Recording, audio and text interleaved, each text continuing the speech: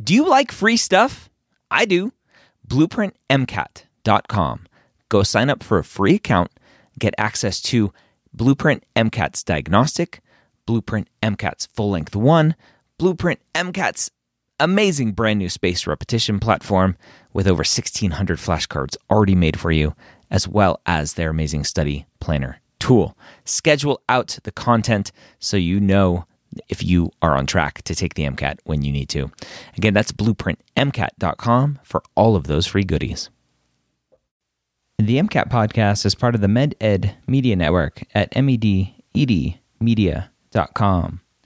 This is the MCAT podcast, session number 6.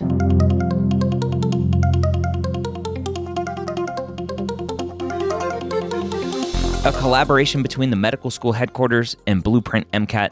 The MCAT podcast is free MCAT prep to help you understand the MCAT, teach you how to break down questions, and give you the skills and confidence to get the score you want on your MCAT test day.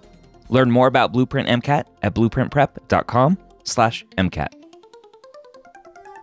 And welcome back to the MCAT podcast, where we have been covering a lot of different topics that you, as a pre-med, need to know.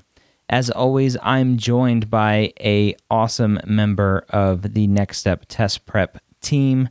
This week, I am again joined by Brian Snedeker, Vice President for MCAT Content and Tutoring. So, Brian, this week we're going to talk about time and time management and the length of the test. I always get messages from students saying, "Oh my gosh, I ran out of time." Is that a common problem? Oh, easily one of the most common problems. Absolutely. It's got to be number one, really, or a close number two of students, my own students that I hear about who come to me and say, you know, Brian, if I had just time and a half, I'd get every single question right. Especially in the reading section on the cars. And the amount of frustration that builds up over running out of time is just, it's enormous. It's a huge issue in the world of standardized tests. Is the MCAT, I've heard theories that the MCAT is written so that you can't finish it in time. And that's false. The goal with the timing is to make sure that you're moving along at a good clip, that they reward the students who use good time management and have good strategic ways of thinking about things. So that's the goal, right, is to reward the students who are doing it right. Now, as a knock-on effect of that, they're going to end up, kind of as a necessary corollary, punishing the students who aren't doing things right, who are getting lost in details, who aren't focusing on being strategic with the passage.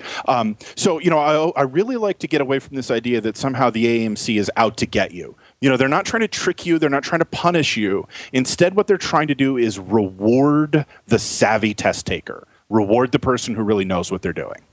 So it's interesting the way that you put that. Now, I'll reword it and see if you agree with me. If a student is taking practice tests and not finishing passages or not finishing the sections in time, they need to figure out or maybe get help in figuring out where they're going wrong, because they should be finishing in time. Yeah, absolutely. I always say running out of time is the symptom, not the disease, right? The analogy I like to use is going to the doctor when you have a fever, right? You say to the doctor, well, cure my fever. The problem is the fever. And the doctor would rightly say, no, it's not. The fever is the symptom. We need to figure out what the actual problem is and treat the problem. And then by virtue of making you healthy again, the fever will go away. And it's the same with the MCAT. If you're using the right approach, then you won't be running out of time anymore. And so running out of time is simply the signal to you, okay, I'm clearly sick, I have a fever, I'm running out of time on the test. How do I now diagnose this so that I can then stop running out of time? I like it.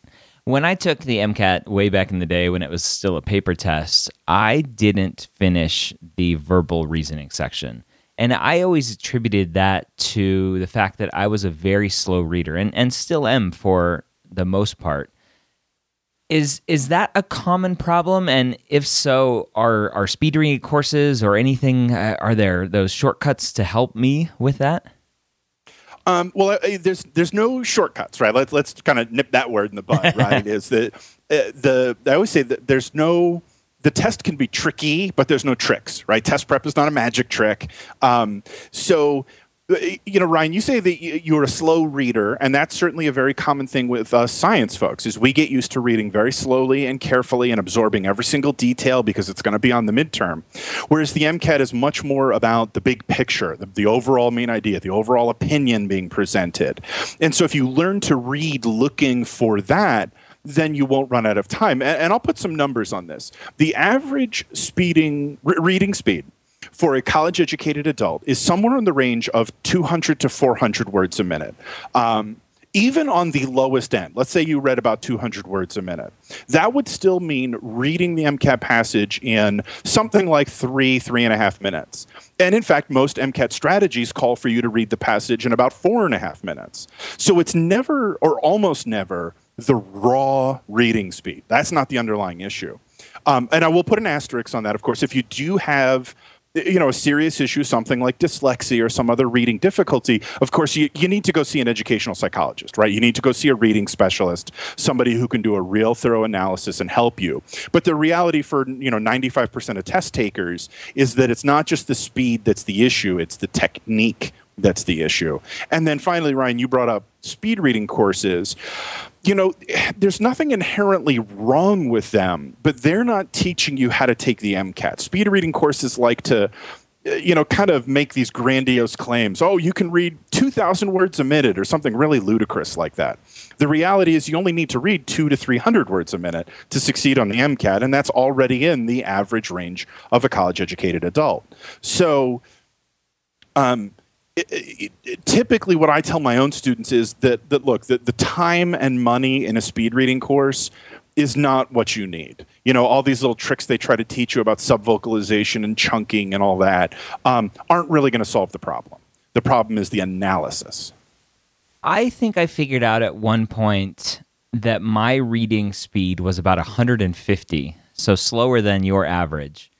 And I found actually pretty recently, I have an iPhone, so an iOS device. I found two awesome apps, one called Flash Reader and one called Accelerator.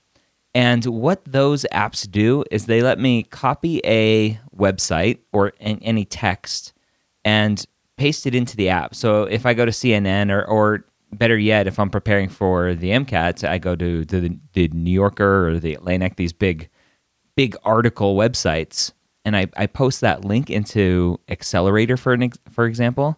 It'll pull all the text out of that article, and then I can set the reading speed. And so I can tell it 400 words a minute, and it only shows one word at a time on the screen. And it forces me to get out of what I've always done, is read each word by word. And it has taught me that I can move my eyes faster, and my brain will figure out what's going on. Mm-hmm. Yeah, there's a Chrome plugin called Spreeder that does exactly the same thing. Yeah, and that, Ryan, you make a really good point that I'm kind of throwing an average out there of 200 to 400 words a minute, roughly. But if you're really struggling with this, it's always worth diagnosing, right? Like I said, the running out of time is the symptom, part of the diagnosis. And the way I do it with my own students is I give them a MCAT verbal passage, and I say, don't take notes, don't highlight, don't worry about answering any questions. I literally just want you to read this. Just read it, however, like how you would read Harry Potter. And I sit there with a stopwatch, and I see how long it takes them. And typically, even a slow reader would be able to get through it in something like 3 to 4 minutes at the slowest. But I have, on occasion, had a student who would finish it in 6 minutes with no pressure at all. And that's a student for whom, yes, a kind of reading technique course might be helpful.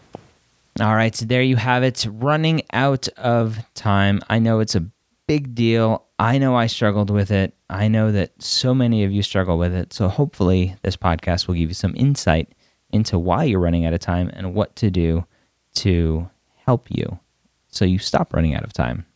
If you found this podcast useful, I would love a rating and review. You can do that at themcatpodcast.com/iTunes, where it'll open up in iTunes and leave you the opportunity to leave a rating and review. We have a couple here that I want to take a second to read. We have Lane Bush, who says, "A must. I am so excited about this podcast. With the amazing Ryan Gray at the helm, I'm sure the MCAT podcast will be just as helpful as the pre-med years. If you're taking the MCAT, you should be waiting with bated breath for every episode. Thank you, Lane, for that. We have Sarwix, Sarxws, says, gonna be amazing. I give it 5 stars and haven't even listened yet. The pre-med years and old pre-med podcasts are fantastic, so I know this one will be too. Man, I hope I'm living up to these expectations. Dr. Gray always delivers high-quality podcasts on an amazingly dedicated weekly schedule. We have Zik8072 that says, full of great info. I always imagine Dr. Gray's podcast to be like a personal weekly phone call from a very knowledgeable mentor. All of his podcasts are very high yield and beneficial to the aspiring med student. The hardest part about listening to these is resisting the urge to write things down while driving down the highway. Yes, please do that. Thank you for that. And one more here from Burhan22 that says, first of all, I really appreciate all the hard work Dr. Gray and his fellow partners have put on this podcast. I started listening to this podcast about 2 months ago, and it really helped me out a lot, not only about the MCAT, but also what to really expect in med school and etc. Thank you for that, Burhan22. So again, the MCATpodcast.com/iTunes. I host so many podcasts now, I'm going to get confused as which one I'm talking about, but this one's the MCAT podcast, so I'm good there. I hope you got a lot of great information out of the podcast today. If you haven't yet checked out our other podcasts, go do that at mededmedia.com. Again, that's MEDED media.com. And if you're interested in MCAT tutoring or the Next Step Test Prep's new MCAT course, go check them out, nextsteptestprep.com, and use the coupon code that is super secret to this podcast only.